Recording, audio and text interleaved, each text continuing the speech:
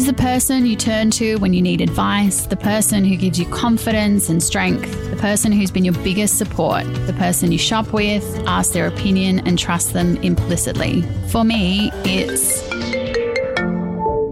Hi, Ma. Hi, Del.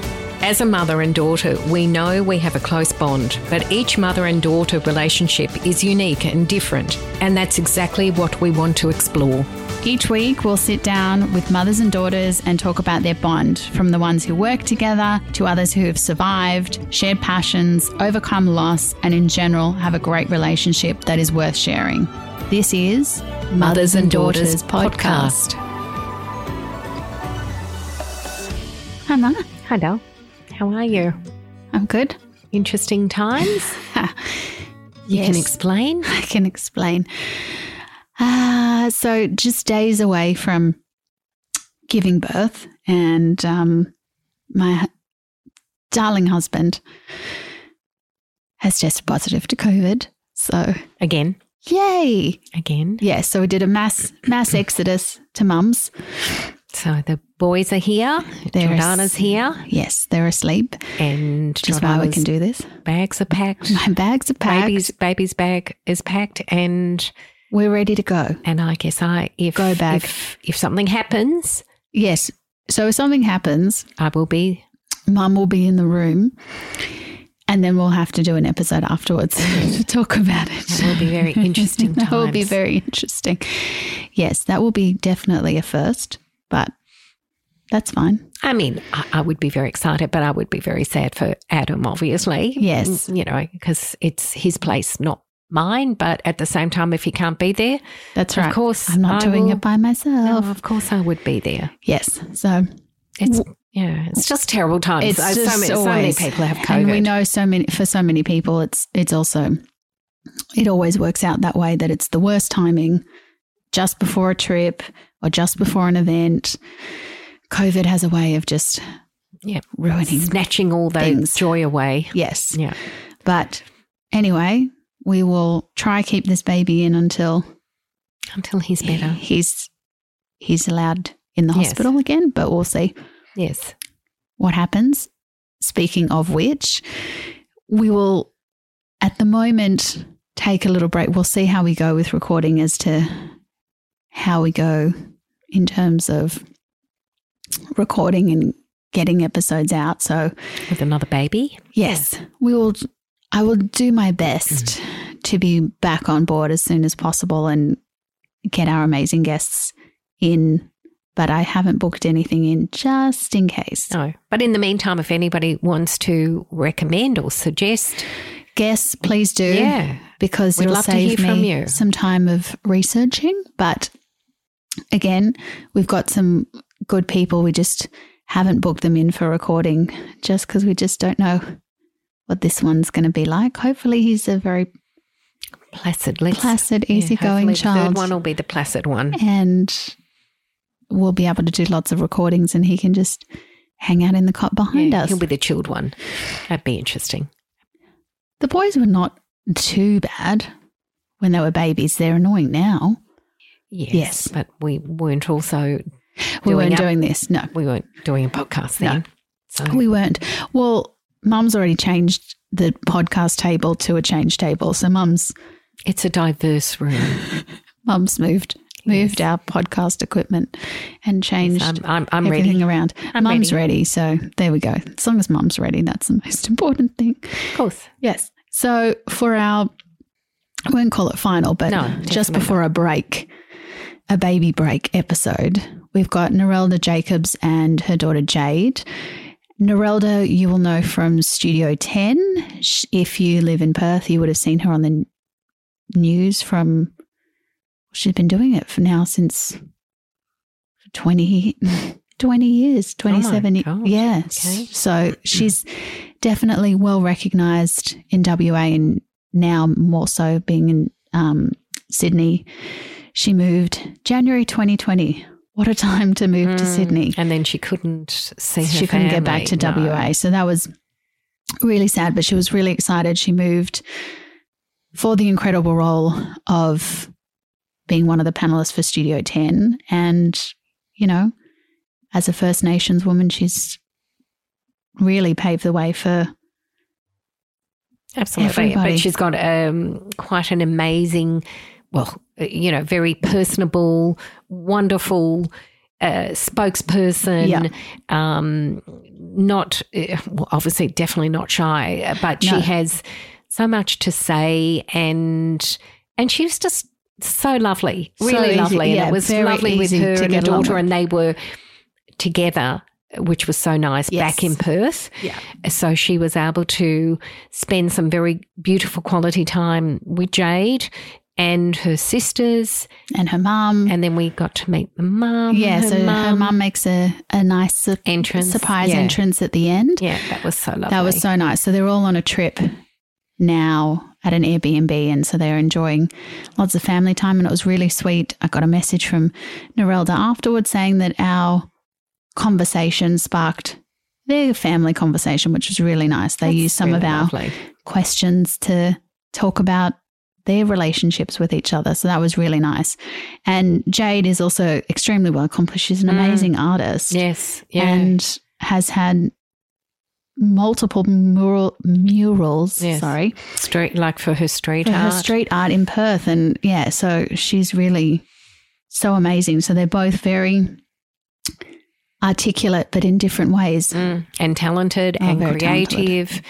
And then also Narelda was saying that, she's also doing a pilot with a new she's doing episode. A pilot series with Channel 10, and it's called Dinner Guest. And it has Melissa Leong, and they've only got one episode so far, so it's a pilot episode. And they sit down and have dinner and talk about with 4 women in total. And so, I would recommend you can watch it anytime on 10 Play. And hopefully it gets picked up, and it'll be a great series because she's, as you will hear from the episode, she's a great conversationalist. Yes. Very, as you say, very articulate. Yes. And it was really wonderful. It was really enjoyable. So we thank Narelda and Jade, and you will hear. In the meantime, yes. Just stay tuned to socials. We will definitely have an announcement. And I will not live stream the birth, do not worry. But if Mum's in there with me, we'll have some photos and share them. Yes, little snapshots anyway. We'll just see what happens. We'll just have to wait and see. Stay tuned, everybody, and enjoy this week's episode.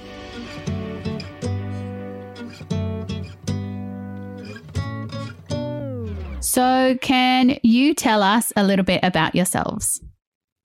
Whoever wants to go first. Okay, well, we are Nyungas from Boorloo, Perth, and we now live in different states, which is interesting, like for the first time in, of your 25 years, we lived in different states when I moved to Sydney in January 2020. So that's kind of a different phase of our sort of mother-daughter relationship. But we're both very much from the West, and this is our home. Yeah. What would you say? It's such a broad question. I know. How much do you want to know? Everything in 3 sentences. No, I'm kidding. Take as long as you like. Well, I'm 27. From Boorloo, and I work as a mural artist and mainly work just through Perth. Get to catch up with Mum as much as I can. And it was a bit hard through COVID, but it's really awesome that we've got the whole week together this week. Yeah. Yeah, we've been looking forward to this. This has been like, for me, this week was like the light at the end of the tunnel of just this busy period. And then it was like, if I could just get there, there was that kind of a feeling. So, yeah, this has been really nice. I was going to say, you've been nonstop since you moved to Sydney, it seems like. Pretty much. And I didn't realise how, you kind of hear about the rat race and going to the big smoke. But it really was that, even during COVID when everybody was in lockdown, anyone who was in, the media and communications and journalism, it was their busiest time, which was also a blessing that I was able to physically go into work every day. So life didn't sort of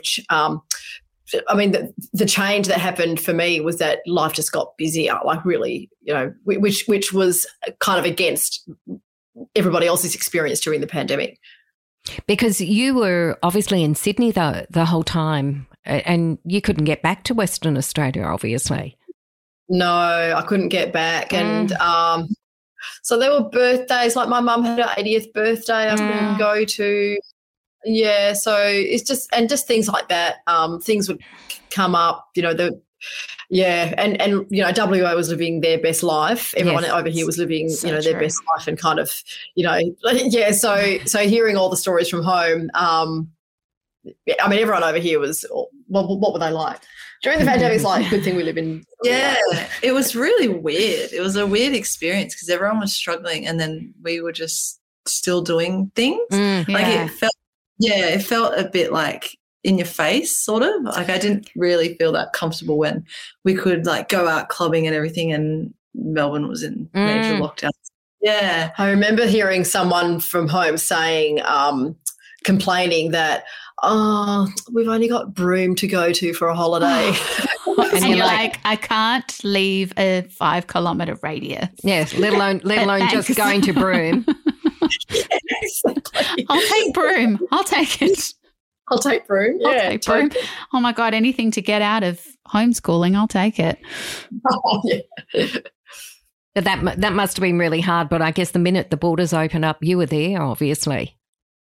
Yeah, well, the interesting thing was that, life became so busy and there were so many things to do because, during the height of BLM, life changed dramatically for me personally because people in Australia suddenly realised, we have to get people of colour involved in things and First Nations people involved in things. And it's like, well, who can you get? And for anyone who was in the public eye, it was like they're the people that are seen, so it was like being drawn upon to do all sorts of different things.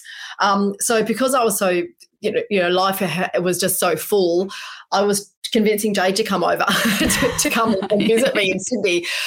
So I think the first time we kind of saw each other was when you came over. Yeah, it was. Yeah, and that was awesome. We just had the biggest hug at the airport.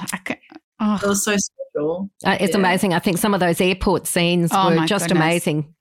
Yeah, yeah. It's hard. It's very hard.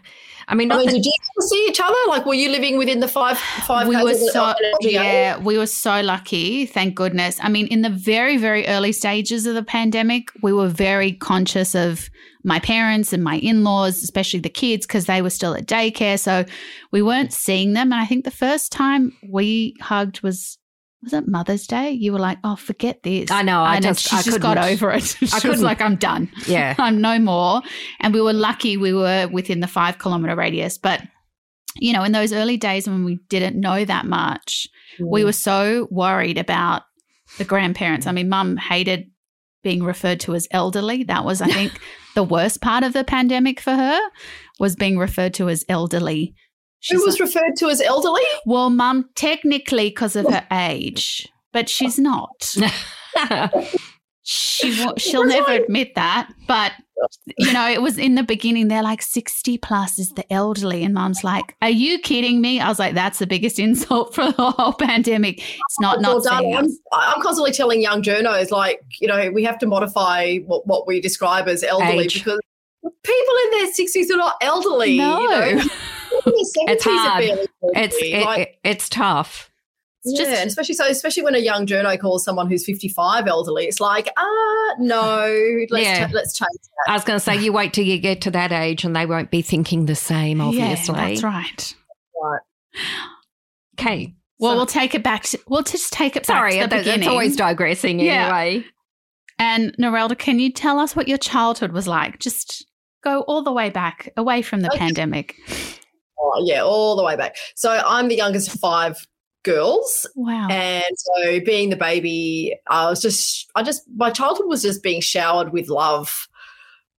My cheeks were always kissed. Isn't that lovely?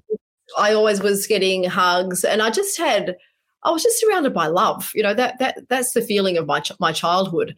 We were a very sort of active family and did things together. And, you know, we're at the place that we are now. So I'm kind of looking out the windows and I'm seeing, you know, the bush. And we had a very we were kind of bush babies, I guess, because we grew up around the bush. We had a 10-acre block that we moved to when I was about 10, and we had like horses and, you know, it was kind of rural, like a bit of a hobby farm, I guess. So it was a free range childhood surrounded by love. And that's very so nice to hear. Lovely. No, I mean, that's just wonderful. It's exactly what you want to hear from a childhood. Yes, definitely. And Jade, what about you? What was your childhood like? I feel like Mum could probably recall this better than me. I think I had a really great childhood. I am an only child. I have a half brother who lives in a different country. So I grew up with mainly just my cousins, and we have a big family, all of our aunties.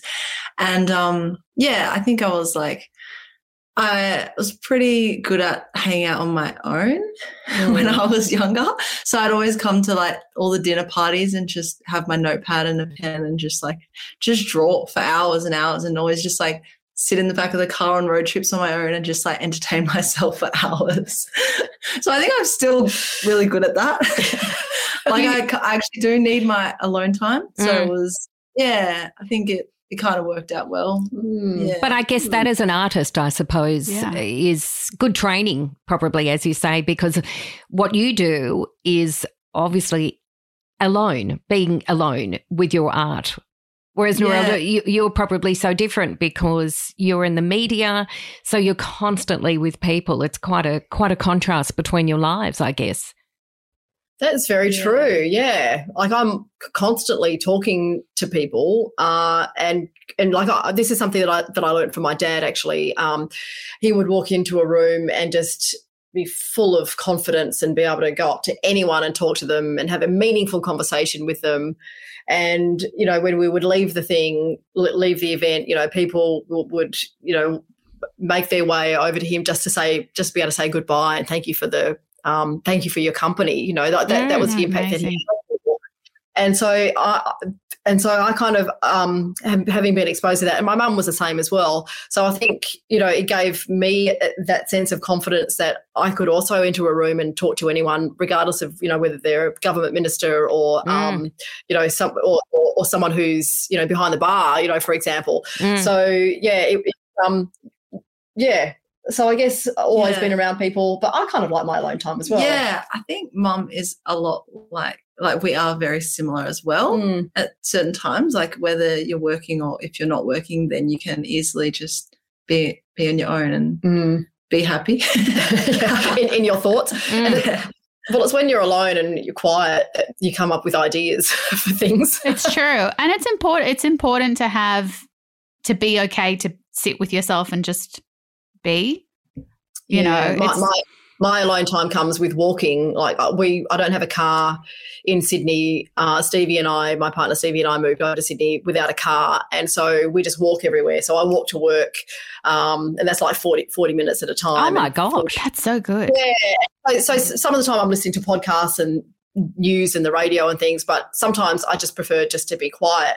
And they're the times that you're being reflective. You know, so I quite like that time that I have on my own when I walk. That's interesting. You're certainly obviously very fit to be able to do that all the time. It's amazing. I tried to keep up with her for a week. Yeah, I was exhausted. Like, it was an hour walking way ahead of me, and I was like, my back's sore. Catch up. Well, it's incidental exercise, and we live in Surrey Hills. They don't call them Surrey Hills for nothing. Yes, 100%. Exactly. Yes. I was going to say nowhere in Sydney can you escape a hill of some kind. So it's pretty impressive to walk to work.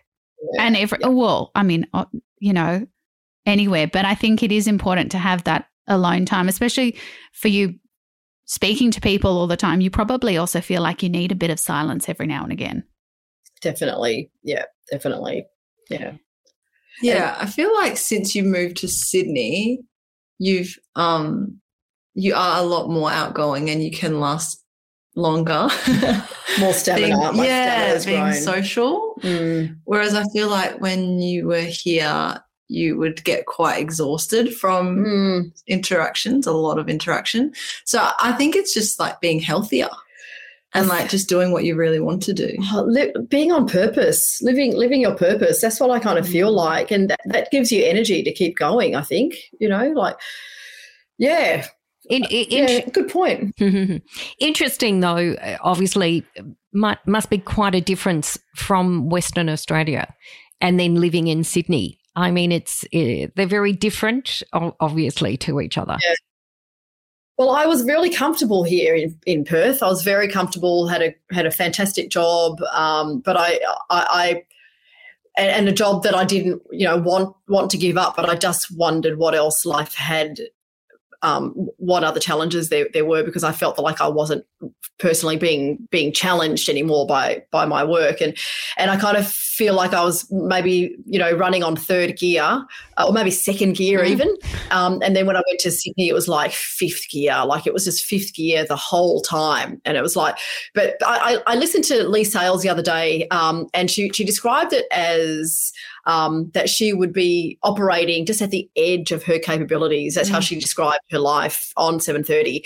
She was just on the edge of her capabilities and constantly pushing them, constantly pushing herself to just always maintain that edge, And that's how I've described the last couple of years. I felt the same way, but she described it in a positive sense, that it was positive stress, because the sense of reward kept her going. Is the payoff, it's a big pay. So that's how I kind of feel that it is. So I do describe it as a positive stress and constantly pushing myself, to do like the drum and to do Q&A and to be on Insiders, even though like, like how do you fit any more into your life, obviously? Well, and you've got your new show as well. I mean, it looks like a lot of fun. I understand, it does look like a lot of fun on the show, but at the same time, it's more talking again. So I don't know where, like, that's a lot of energy, especially if you're walking to these venues as well and then talking. Yeah, but everything's a blessing. It's such a blessing to be able to talk, and it's something that I've kind of, even though presenting the news is talking, it's not. It's reading. You're reading, and everything's timed to the second, so there's no room to ad lib or add any of your own flavour to it.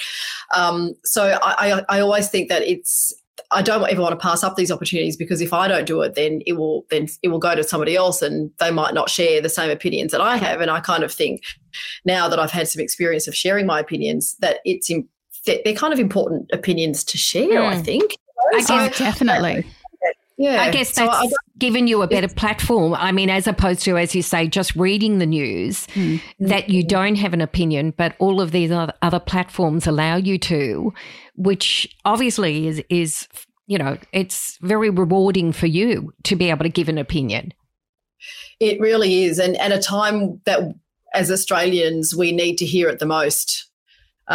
Because, the thing during BLM that really did kind of upset First Nations people was, and people of colour in this country, was when Australians, we're looking at the riots and everything in America and thinking, gosh, I'm really glad we live here. And, even there was Australian journo vox popping the people that were rallying in America and saying, thank you for that grab for First Nations people went viral, because it was that journo that said, well, thank you for describing those things, because people in Australia really have little understanding of it. And it's like, wow, like you don't live in the country that we live in.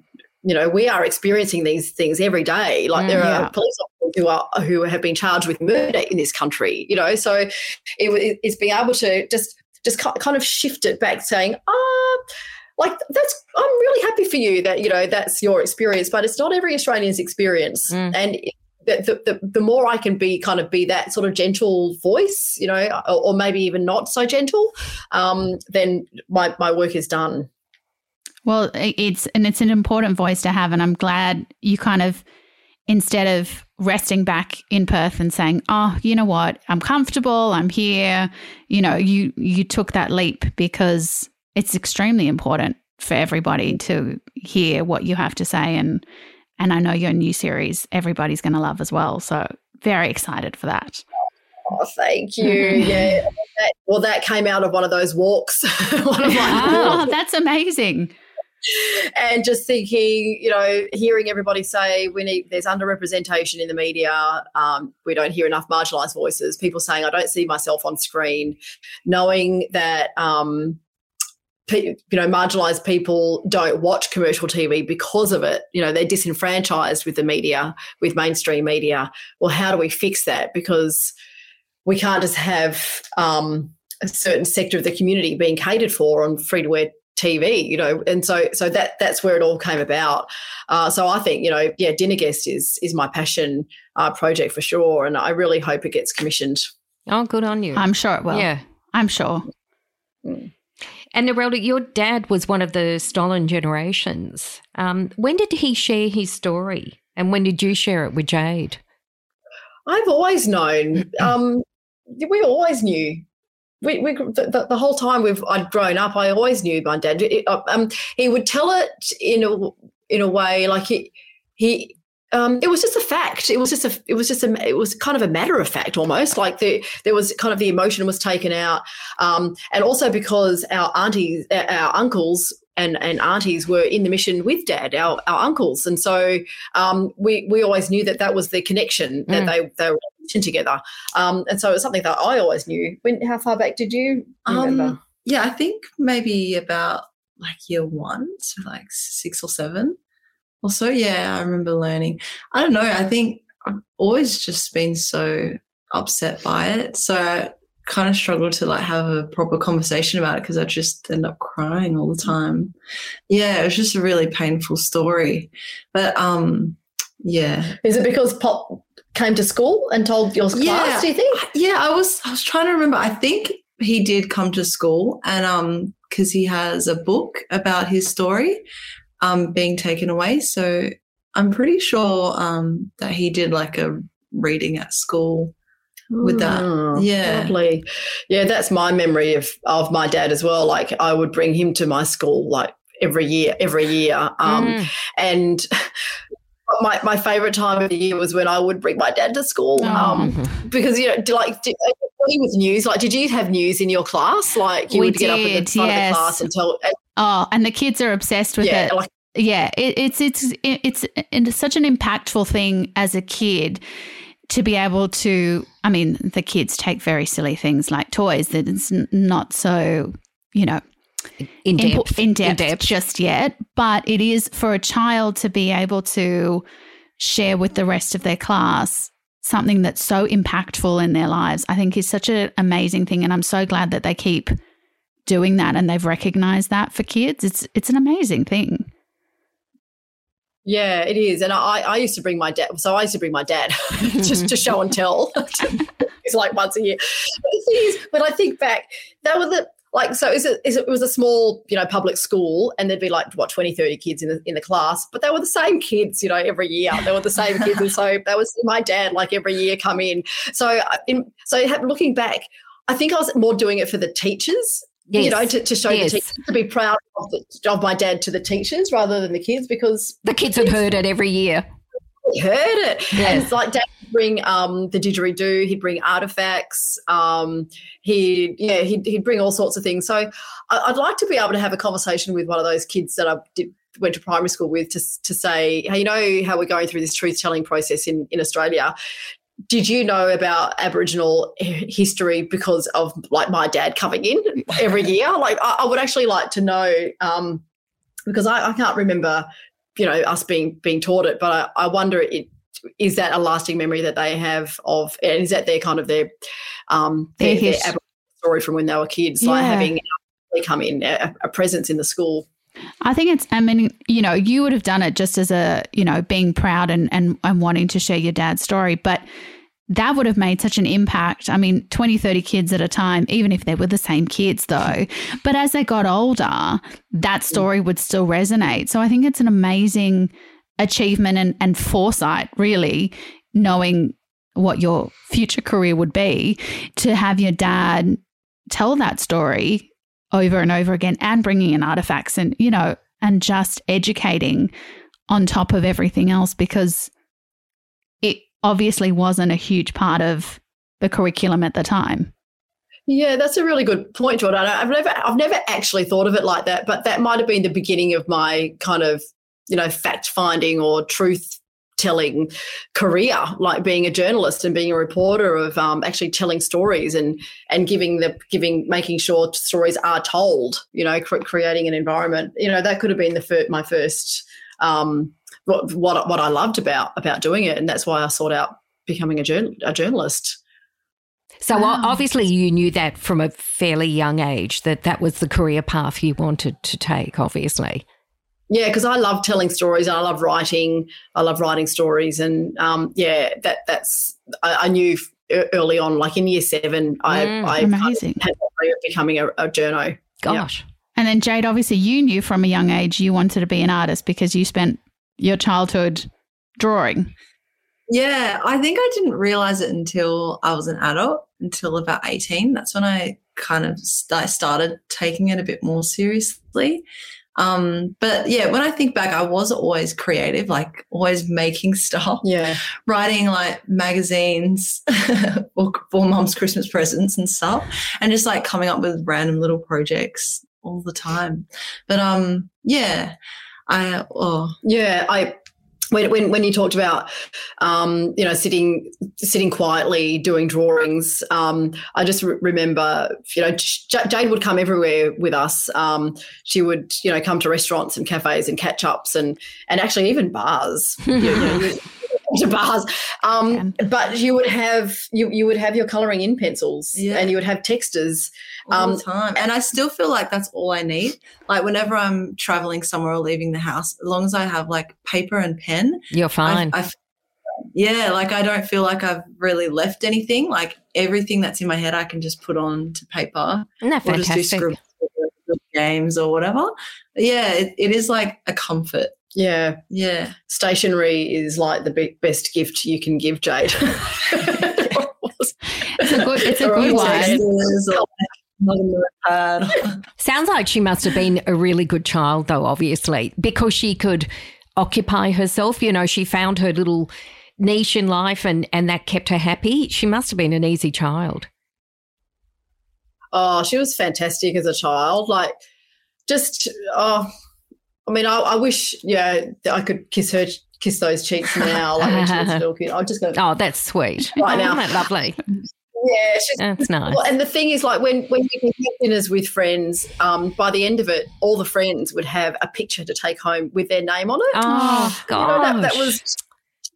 Yeah, and she was probably listening to the conversation as well and would probably draw. And so each of the friends, and so I would walk through the newsroom and I would see Jade's little gifts of like pictures at my workmate's desk. So cute. Oh, that's so lovely. That's funny. I know. Aww. So cute. That is so nice. I mean, have you kept any of Jade's early work when she was? There are some random things. There are some. How much artwork do you keep? I know.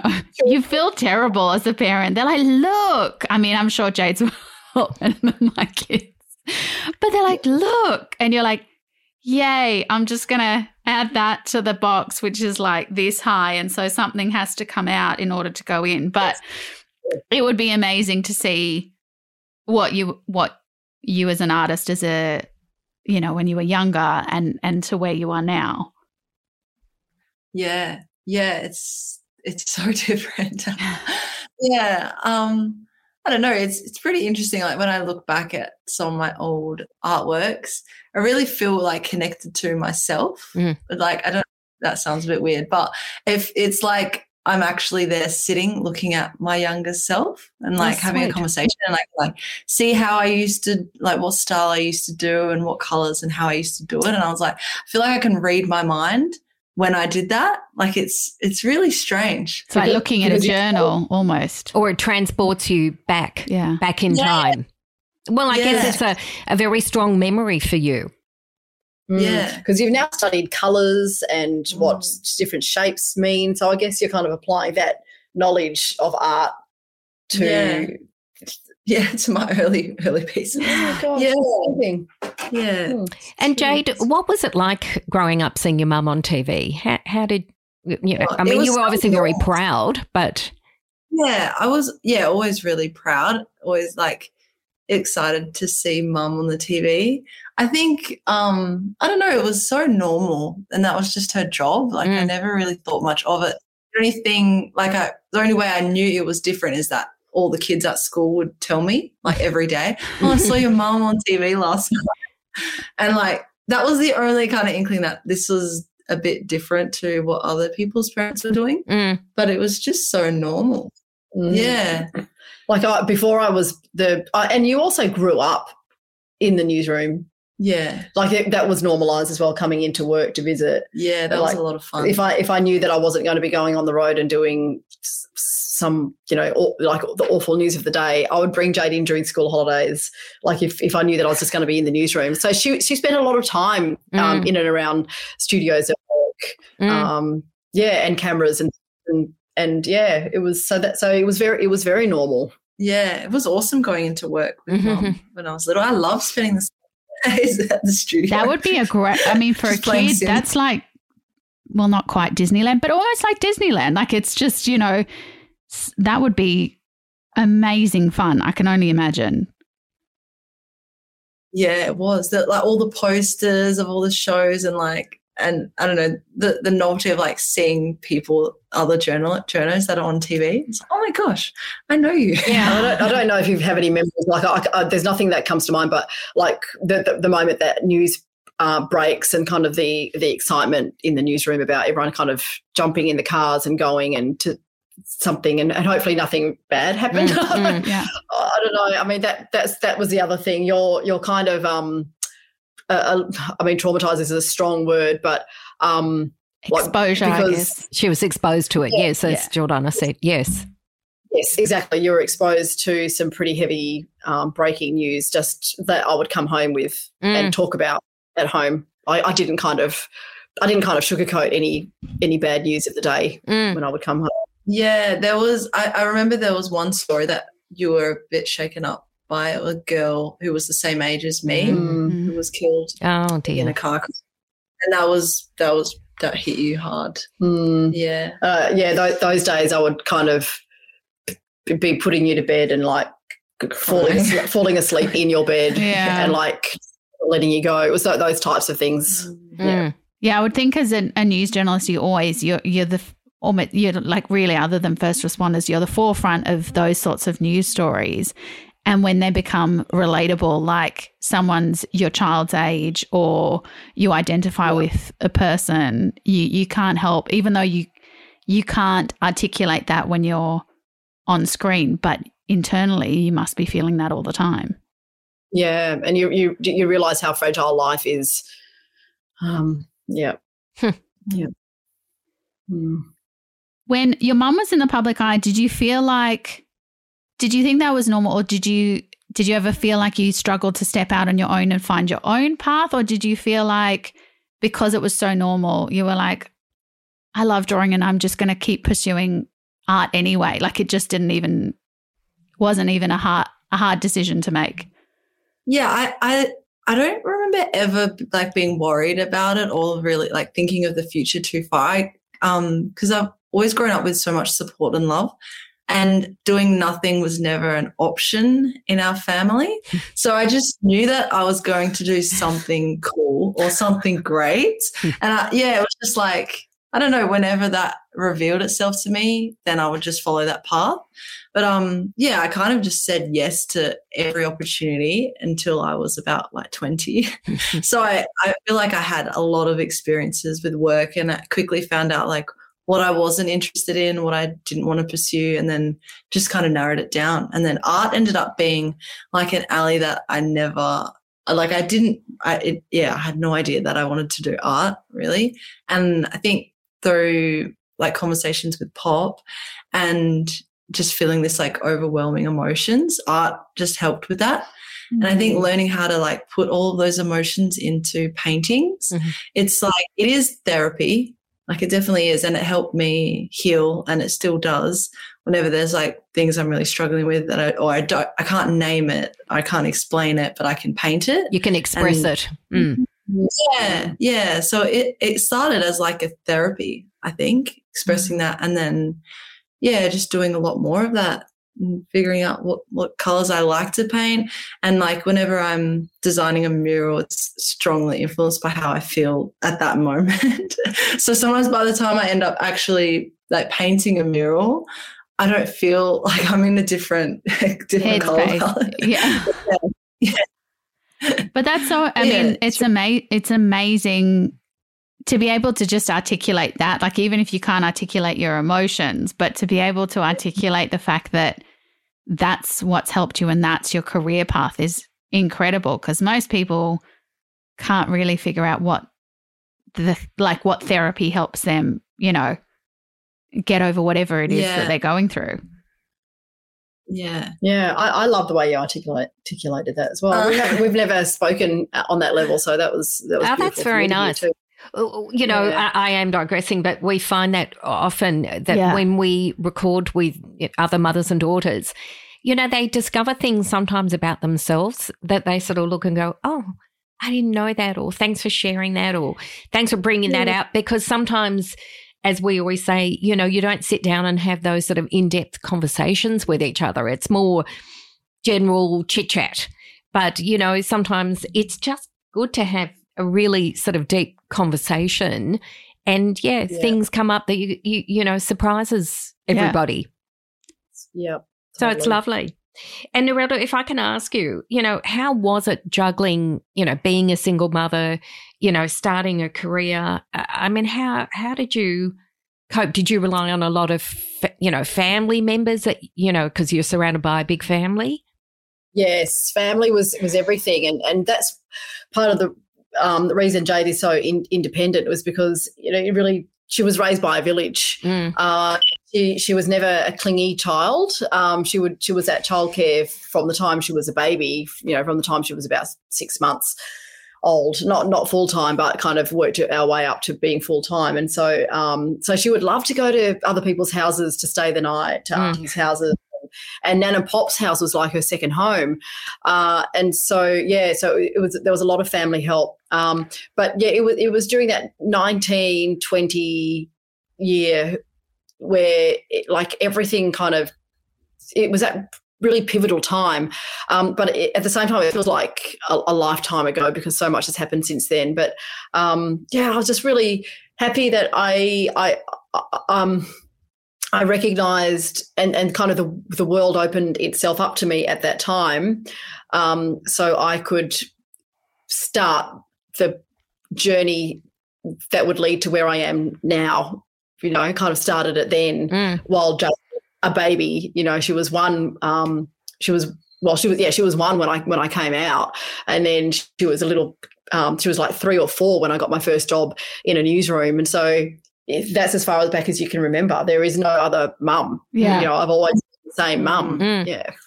Makes a big difference in life that allowed, to rely on such a, as you say, a village to take care of her as well, which allowed you to be in the position, I guess, that you are currently. That had you not had that wonderful support network, you might have had to say no to a whole lot of things, obviously.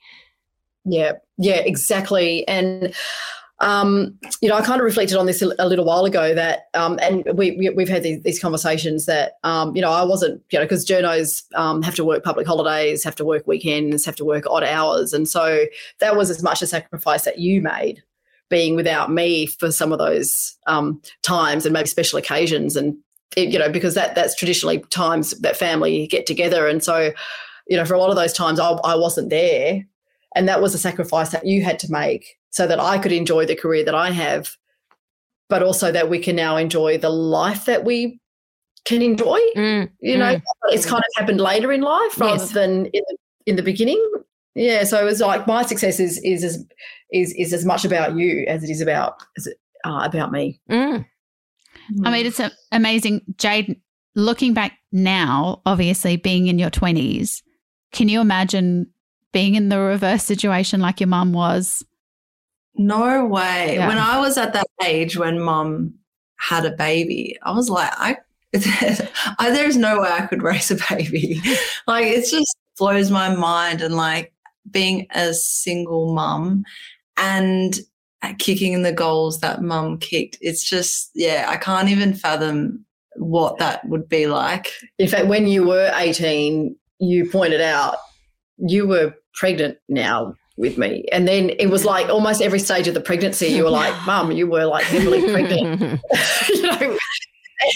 And then you're like, Mum, you had me when you were 19, when you were my age. Like, and so there was all these moments during that time for you that you were. It took like it really. I was like, oh yeah, but it was quite meaningful for you to go through those motions of recognizing that those pivotal moments at that age. Yeah, it was. Yeah, pretty insane.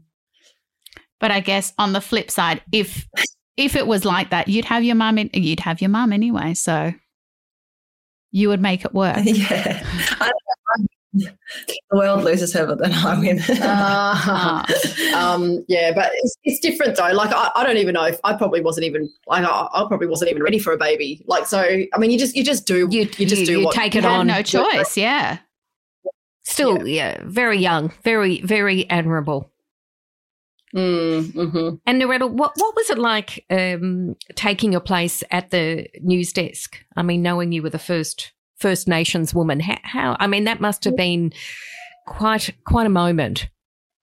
It felt like I'd won lotto. That's how I describe it. It really felt like I'd won the jackpot because it was Monday to Friday, no weekend work, and it was just wonderful. You know, it was a really good. I mean, I didn't think that I had it in me to do it. It was only because there were other people in the newsroom that said you'd be mad not to put your hand up to at least, throw your hat in the ring for it.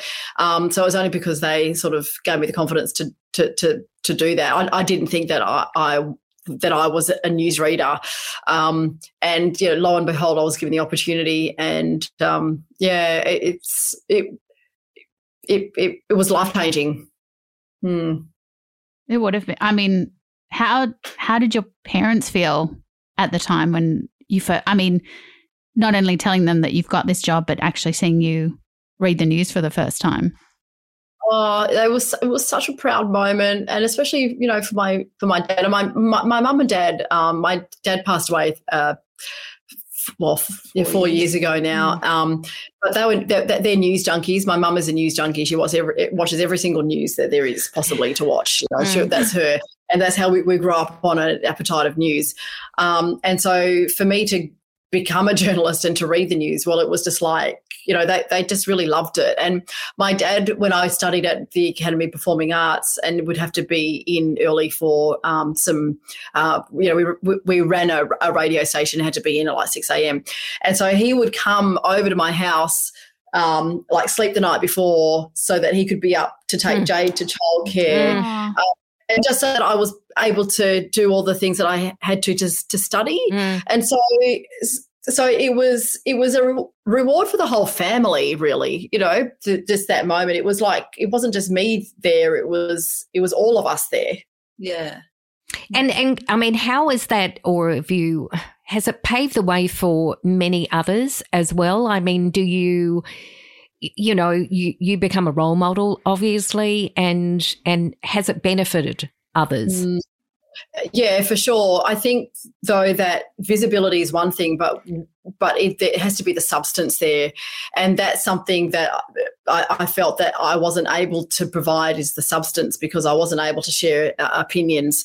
So I think now, stepping out of the news desk and onto a couch, where you're sharing, for me, that's the biggest that's the biggest contribution that I could ever make to the media landscape, is to be able to do that, because visibility is one thing, and while that's really important, you need to have the substance to back it up. So I feel like I feel like if anyone wants to kind of put that sort of role model label on me, like, now more so than just sitting at a news desk. How, over the years, obviously, when you had to read the news as it was, rather than sharing your opinion, did you ever broach those subjects with Jade, especially the ones that obviously touched you? I'm not saying necessarily the tragedies, the ones where you really did want to share your opinion. Did you bring that up with her, obviously at age appropriate times, to kind of share with her how you felt? I know, and I would love to have gone back and talk more at home, because I think that's one thing that we didn't really do. We didn't really talk. You just kind of go through the motions of life, and you do the parent-child thing of making sure you've done your homework, making sure you've cleaned your room, like I don't know, all those things. Like it's just life. It's just living and doing. And so I don't know what we talked about. I think that's like, I kind of hear children and their parents, I kind of eavesdrop on some of their conversations, and I think, wow, that's really like well done for having serious conversations at the dinner party and not talking down or dumbing things down to your child, because like just being able to know how to have a conversation, how to talk about things that it might be uncomfortable or controversial, or things that people won't agree with. Like, what did we talk about? I don't know. I think we realised that we actually don't talk. And so like had to actively force ourselves to try to have conversations and like schedule phone calls where we can like talk about actual stuff, not just like, what are you doing now? What are you doing later? And what's going on? But like actually talking about stuff. Like the world, talking about the world and the world around us. But obviously, Jade, and our place in the world. Yeah. But obviously, as you say, you used to take Jade a lot with you everywhere, that she was obviously listening, even if she wasn't participating in the conversation, but she was obviously, aware and listening to all your conversations with all your friends or family members or whatever. So she was probably there listening the whole time. We have a bit of a family joke, actually, that we're a family of speech makers. because my dad, my parents are pastors. My mum was a pastor. My dad was a reverend of the Uniting Church. So even saying grace was a speech, at the dinner table. And so we're a family of speech makers. So we kind of have a bit of an in-joke that the only time we hear each other speak is when one of us makes a speech. Even at a family gathering. Yeah. And that's kind of what it is like, actually. Yeah, it is like that. Too many cooks in the kitchen. Have your other family or your other sisters, have they taken on roles in life that sort of also involve speech making, or they lead quite different lives to you? Yeah, my elder sister Karen, she's like I'll talk about being elderly. Not quite elderly. She's an elder. She's recognised as an elder of the Noongar community, which is slightly different. You don't have slightly to be different. Yes, that's with more respect. Elder has more respect than elderly. Yes. So yes, Yeah, so Karen's an elder, and she's just incredible. She's a leader. And she's a matriarch of our family as well. And the other sisters are stepping into that role of respect in our community. So yeah, it's beautiful to be able to see them stepping into their power. Oh, that's so lovely. It must be nice, obviously, going back to, because there's everybody obviously in WA around Perth. So it must be nice to be around everybody after having such a long break, really. Yeah, and this time, this week that we've got in an Airbnb, so it's no one's house. Like no one has to do all the work. We just sit and relax, and we're just sitting quietly, and we're having conversations in these 5 days that we're together. Oh, and I'm here for it. I'm here for all the conversations. You're catching up now on the conversations you didn't have when Jade was a teenager, which, most parents don't when they have teenagers. Yeah, and no one can figure out the TV, so we can't be distracted. So you're forced to have that conversation because you can't be watching TV. That's so funny. And there's nowhere to hide. We have to see each other. So no, but it's really. I've been really looking forward to this time of just being quiet and having the time to be still. That's lovely. And Jade, what inspired you to work with children in the community? Well, I think like me growing up at school, there was a bit of a gap of education about the true history and Noongar culture. So, yeah, I think the only time it was really mentioned to me is like in high school through non-Indigenous teachers or when Pop came to school to hang out with my class. She also took Pop to school.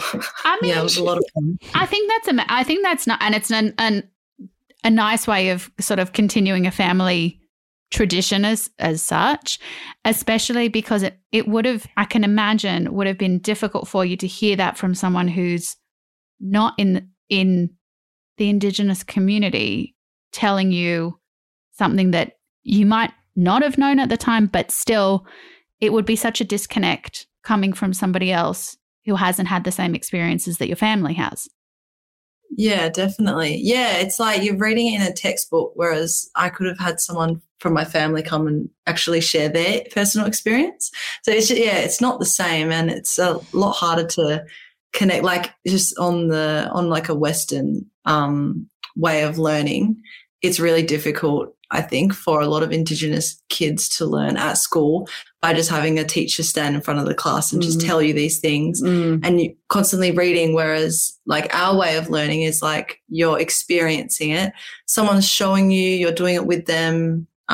It's like you're using all of your senses, not just reading something. Being talked at, being...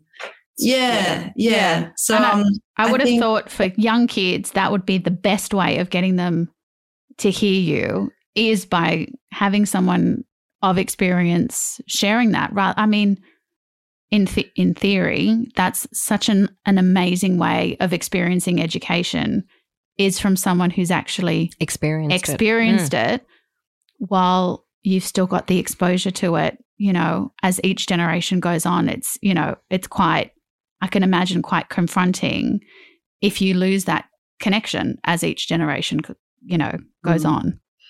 And Jade's got incredible patience to work with little kids, and the artwork that you do in schools and places, like each child of the school, each student gets to participate in the artwork, and you're just incredibly patient to be able to work with hundreds of kids.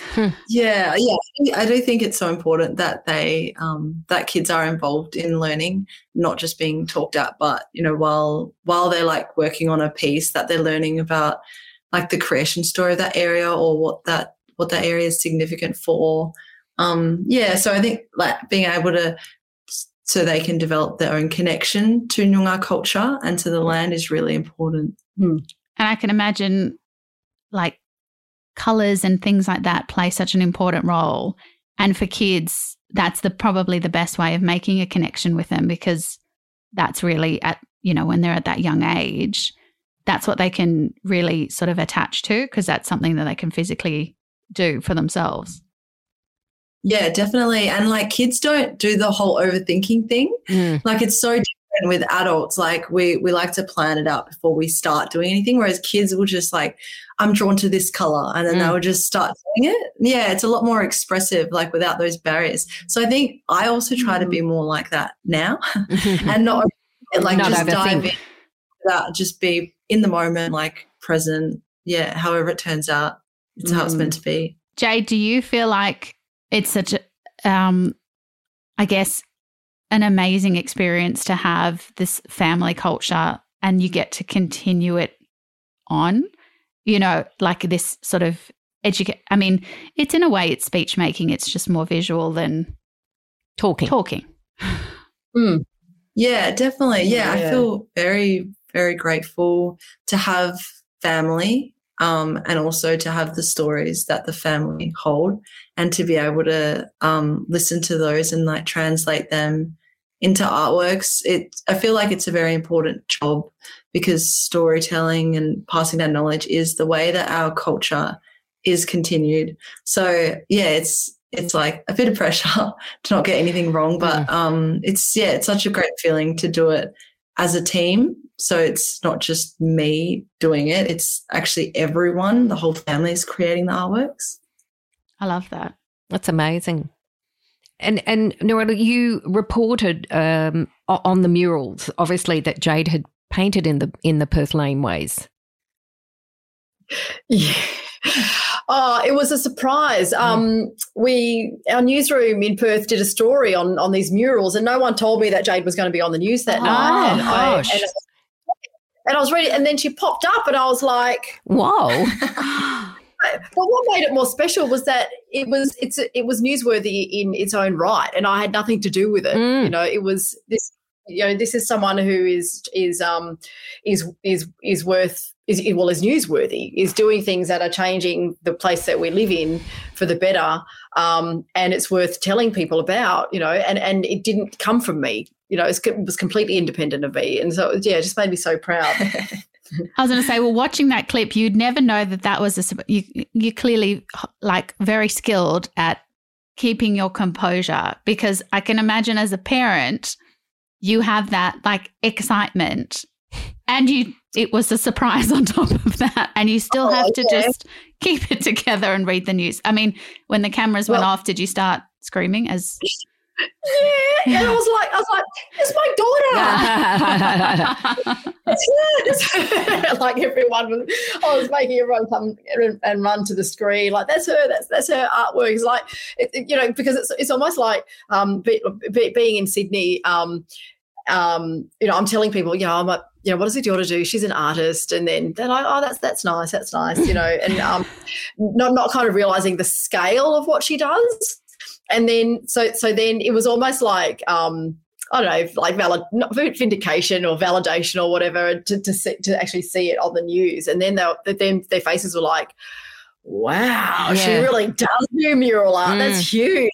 You know, it's like it's not just a proud mum. She actually does this amazing art. They can see it for themselves. Oh, that's great. And how often do you actually get together? I mean, I know with your busy schedule, it's probably a bit of a challenge, but how often does that happen? Oh, well, we've been lucky this latest. We've had a really good run. Like, Jade came to NARM, to Melbourne, for the NAIDOC Awards recently, and so this is pretty soon after that. So we've seen each other quite a bit, which is great. But before that, this is the first time I've been home for months and months. So not as much as we would like. And then during the pandemic, you know, there was a lot of distance. Yes. Yeah. Narelda, how did it feel? Obviously, it was quite exciting being offered the role that you were given in Sydney, but how did it feel sort of stepping away from that that huge community that you have, you know, having 5 sisters and your mom there and Jade? How did that feel, sort of stepping on the plane and literally going to the other side, not knowing obviously that the borders would shut behind you? Yeah, I guess I was looking for an adventure, knowing that I knew some work people. Stevie, my partner, had, you know, some close friends. Some of her best friends live in Sydney. But in terms of me, in a social sense, I kind of didn't know anyone, and also in a family sense, I had a nephew there. But it was starting from scratch, really. It was finding a chosen family, which, you know, took time. But we've got a beautiful community of people in Sydney, and that is, it feels, you know, this will always be home. Perth will always be home, but that comes a very, very close second because of the community. But not only that, like, there's also a community in NARM in Melbourne. You know, there's a community of people, and it's social media that has connected us. You know, social media has just become a very empowering, beautiful place, and all the people out there changing the world I have become my closest people. And even though I haven't met some of them yet, but they're all over the country. And so it's because we're like-minded and we're in the same space, and we are supporting and empowering each other. You know, that's where you find the community. It's amazing. And it's nice that you saw it as a sort of a rewarding challenge, or a way of finding that second family. You know, it's not really starting from scratch, but a lot of people would be nervous to take a leap, you know, once you've established your life and you know, career and everything like that. Yeah, well, I guess it was taking a leaf out of my dad's book of being fearless, walking into a room of strangers. You know, it was that kind of fearlessness of going, what's the worst that can happen? Someone's not your friend. You know, someone doesn't become your friend. Like, that's fine. I can handle that kind of rejection. Just turns out like they've become my closest friends. That's very nice. And you know, they're the people, but it took, you know, it's a two-way thing. Like you can't just impose yourself on someone and think that there's going to be an instant friendship. It's you know, it's a lot of giving, but also after the giving, you get it all back as well. Yeah. Well, it's probably lucky that you were going into work during the pandemic, because I can imagine for people who would have moved to Sydney for whatever other career and would have been at home, that would have been a completely different experience for you, because you wouldn't have been able to have had that social connection with almost anybody. Well, we know people that came with hopes, dreams and aspirations to Sydney, and they still have those aspirations. They were just put on hold for a couple of years. So, yeah, I definitely know people who came over there around the same time. And I just was blessed to be able to go to work every day and be able to live the dream. And those people are doing it now. It was just that it was just put on hold. Yeah. Well, before we let you go, we're going to do a quick lightning round all about us. So one word to describe your relationship when Jade was a teenager. Strained. Wow. We hear that a lot. We do hear that a lot. Yeah. Strained. Yeah. Oh, each, one word each. Yeah. Jade, you're entitled to your own word, yes. Oh, no, I'm not great at this. If you need more than one word, you're more than welcome to. I would say forced. Yeah. It's hard. It's hard. Like, teenagehood would be hard. And I can imagine, Narelda, given you had Jade so young as a teenager, that dynamic would be really interesting once Jade hit teenagehood. Yes, because how old was I? Like mid-30s. You were still young. You were still so young.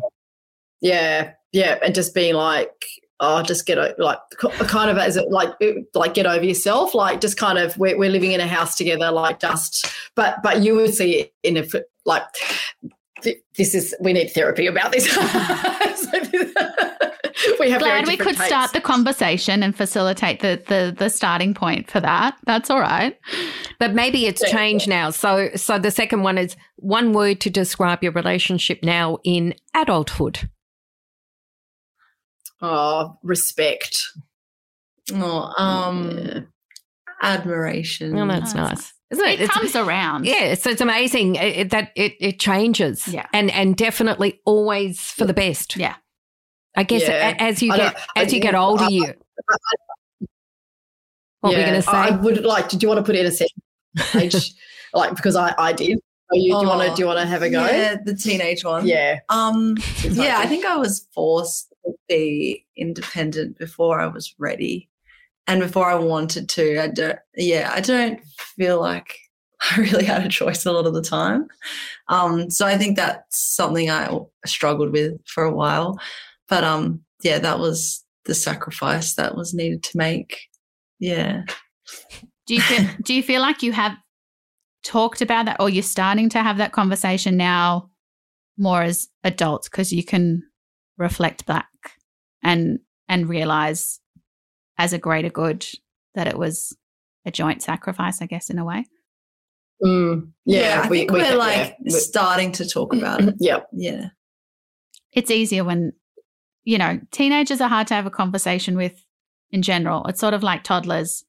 Can't always get to them. You think you might be able to, you understand the words, but sometimes between the hormones and maturity, you can't make that cut through. So it's good that you're kind of looking back instead of just sweeping it under the rug and not talking about it, that you're actually talking about it. Yep, for sure. What characteristics do you think Jade has of you? I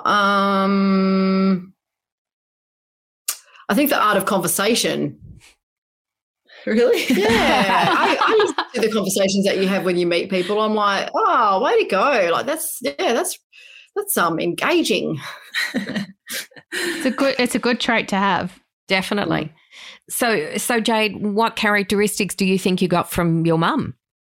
Yeah, I think I can like switch on when I need to and be like very confident. I think I'm like very introverted naturally, but if I need to, like if I'm speaking at something, I feel like I've watched Mum do it enough times that I kind of know how to be a confident speaker, even though when I get off, I'm just like back in my shell.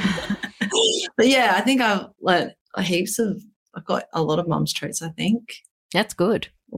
I think speaking confidently is a beautiful trait to have, to be able to articulate yourself. I think that's a really, beautiful quality to be able to teach and share with someone, whether it's your child or whether, you're teaching kids. I think it's really important to be able to speak confidently about whether it's your family history or you personally, if something's happened to you and you want to share that. I think it's amazing if you and you can say, I feel like I'm confident enough to speak when I need to. Yeah. Yeah. And most memorable moment in your relationship? We went to Singapore together. Before I moved to Sydney, we went to Singapore together. So it was December 2019, just before Christmas. It was like the week before Christmas. And that was just a really beautiful time of us bonding. And it was almost like a bit of a farewell, like we're not going to be living in the same city anymore, but let's have this lovely bonding time right before Christmas. And it was just really beautiful, just the two of us. Yeah. Yeah, my first thought was Singapore. It's hard to pick a moment, but honestly, any time when it's just me and Mum and we just can spend time together without having to do things. Yeah. Well, one of my favourite things that you've said to me was, when we do have phone calls, like, can you just ask me how I am rather than what I'm doing? Because you're feelings based. And I'm very action sort of based. Like, what are you doing? Where what are you doing? What are you doing? What are you doing next? Like, what are you doing next? What have you just done? That type of thing. Whereas Jade's like, stop. Ask me how I am.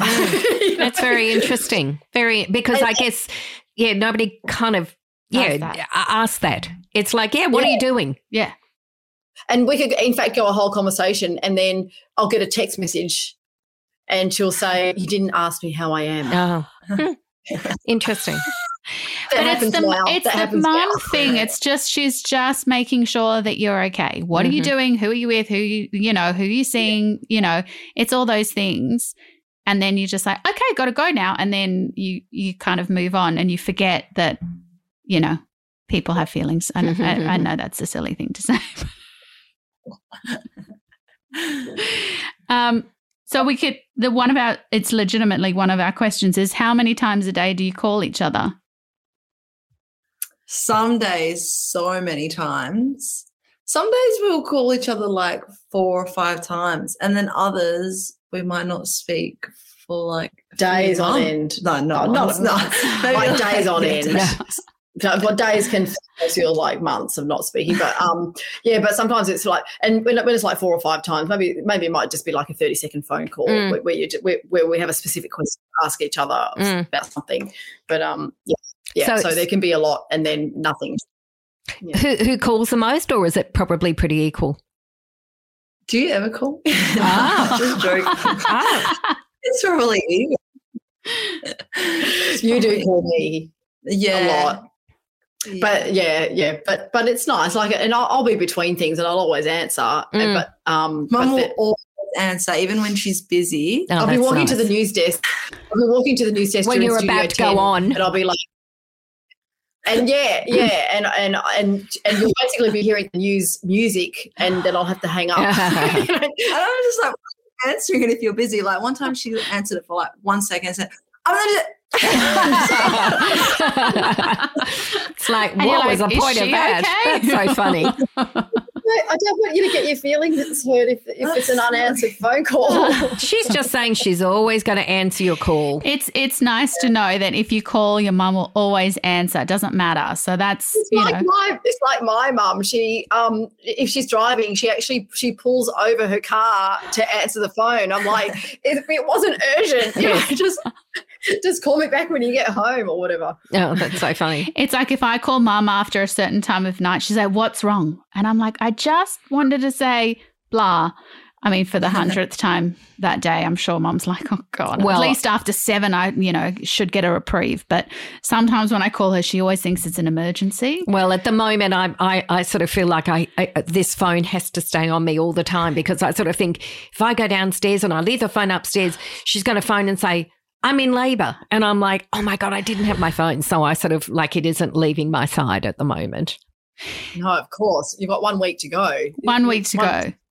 Wow. Yeah. So, and it's more, I'm nervous because I've got 2 other boys. So it's more, I'm always nervous. It's going to happen in the middle of the night. And that's like, I'll just be ringing mum being like, I know it's like 3 a.m., but you have to just come over and, sleep over with the boys. But hopefully we've got a week up our sleeve. That would be good.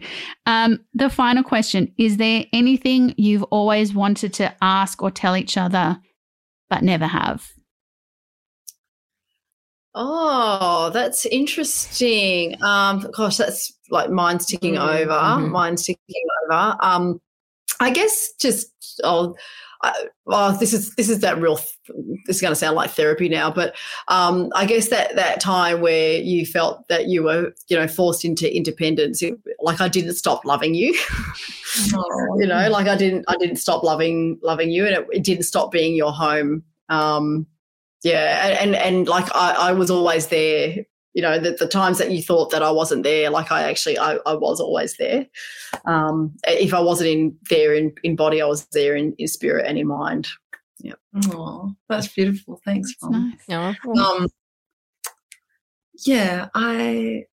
It's quite a deep question. Well, you can use it to kick off your family conversation. Yes, since you can't watch TV. I was going to say that will be your leading question, and you can continue this after recording. You can take it to the family and just go around and start that way.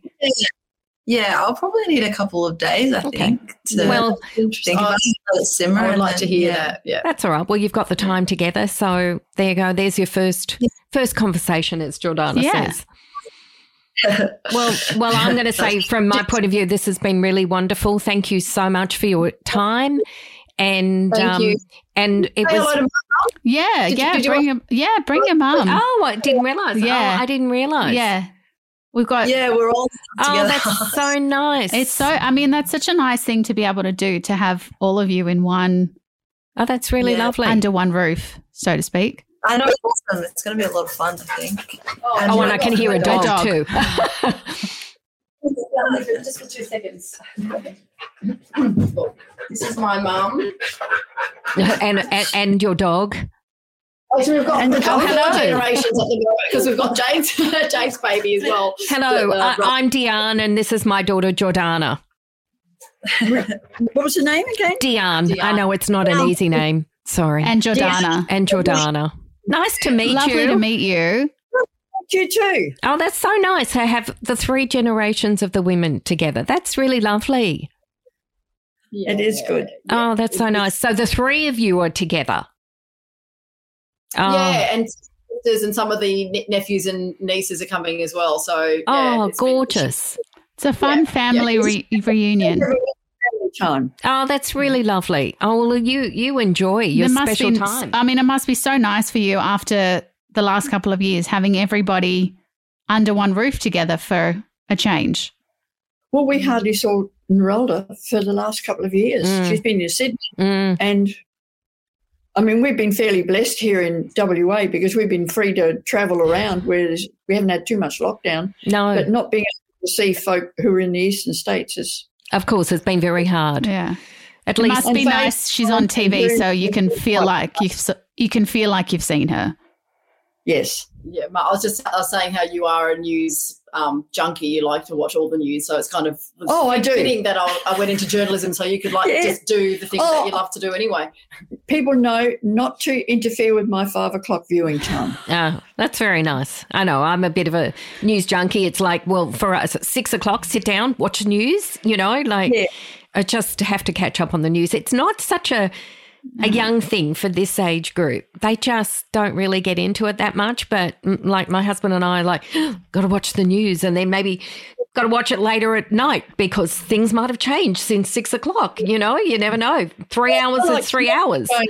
And the world, and like to know what other people are thinking. And so I'll also like to watch documentation, docos and, just to keep abreast of what views are and see where I fit into all that and what I think about it all. That's lovely. Well, you've got a beautiful family there. You must be very proud of your daughter and your granddaughter, and it's been lovely speaking to them.